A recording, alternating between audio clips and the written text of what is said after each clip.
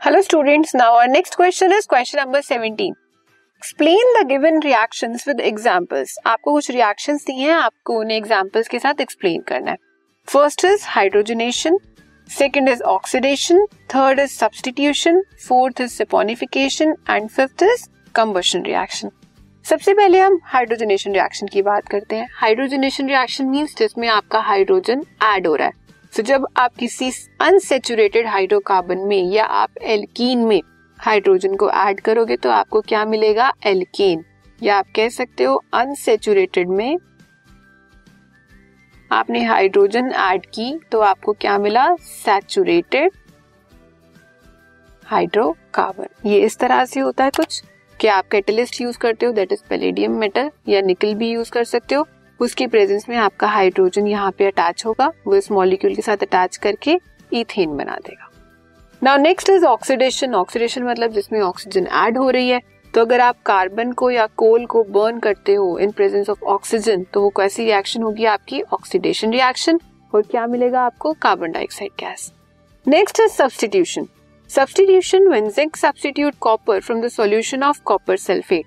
अब जिंक ज्यादा रिएक्टिव है एज कंपेयर टू कॉपर, तो आपने कॉपर सल्फेट के सोल्यूशन में अगर जिंक मेटल को ऐड किया तो जिंक कॉपर को डिस्प्लेस कर देगा और क्या बनाएगा? Zinc sulphate plus copper.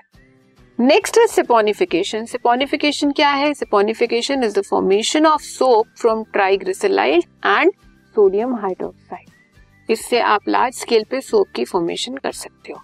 इसमें एस्टर बनता है. एस्टर को बेसिकली आप क्या करते हो? हाइड्रोलाइज करते हो सैपोनिफिकेशन के लिए. Next is reaction of methane with oxygen, या जैसे आप कंबशन रिएक्शन भी बोलते हो. आपका मीथेन क्या है? हाइड्रोकार्बन है. हाइड्रोकार्बन को आपको ऑक्सीजन की प्रेजेंट में, ऑक्सीजन ही है आपका जो ऑक्सीडेशन या कंबशन को सपोर्ट करता है, उसकी प्रेजेंस में आपने हीट किया. हीट करने पे आपको वाटर मिला प्लस कार्बन डाइऑक्साइड गैस की liberation. So reaction of methane with oxygen to form water and carbon dioxide. ये आपको कुछ इस तरह से दिखेगा.